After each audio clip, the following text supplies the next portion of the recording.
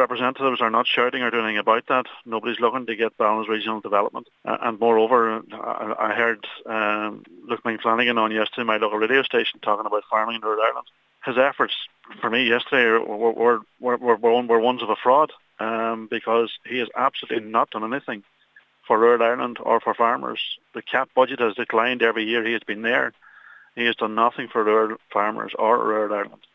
He has done nothing to build relationships. He is out there to complain about everybody else's proposals and has nothing on the table, has built no relations and has nothing to show for his 10 years in Europe.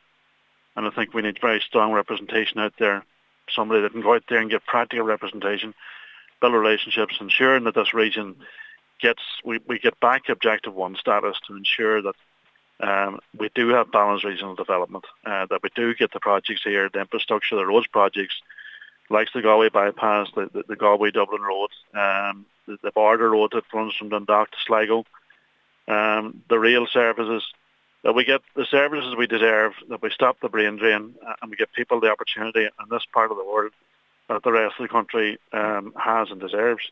What about this, or your party strategy now, having 3 candidates on the party ticket for the Midlands-North-West constituency? Is that a wise move, given the fact that it's quite going to be a hotly contested area? Well, I suppose it's going to make it more hotly contested, and I can only speak for myself. Callan, the other 2 candidates are well capable of speaking for themselves. I'm someone that comes from a family of great work ethic, that knows how to run European campaigns. And it's about getting down and dirty in the ground. It's about getting out and meeting the people and selling your message well.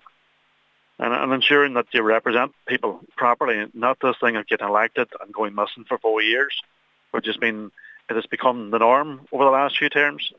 And that's not representation. People need to know you. People need to know what you're about.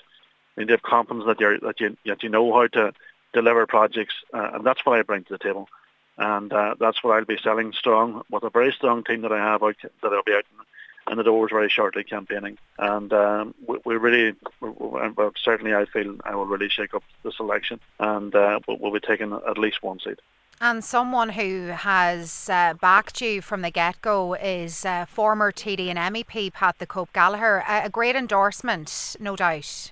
Yeah, a great endorsement. I suppose there's many former Oireachtas colleagues that I'd be very friendly with, and that you will see in the ground working for me. And I suppose I'm certainly not old, Catherine, but I have that old style about me, that you have to meet people and be honest with them, and ask them their opinion and ask for their vote. And I think many in the Fianna Fail party value what I bring to the table. I'm honest, hard-working and practical, and certainly if I was elected tomorrow, I wouldn't be someone that'd be going missing for 4 years.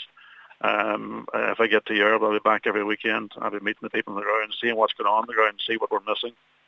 And that representation is very much missing at the moment. When you can't relate to people on the ground, it's not a good day for democracy.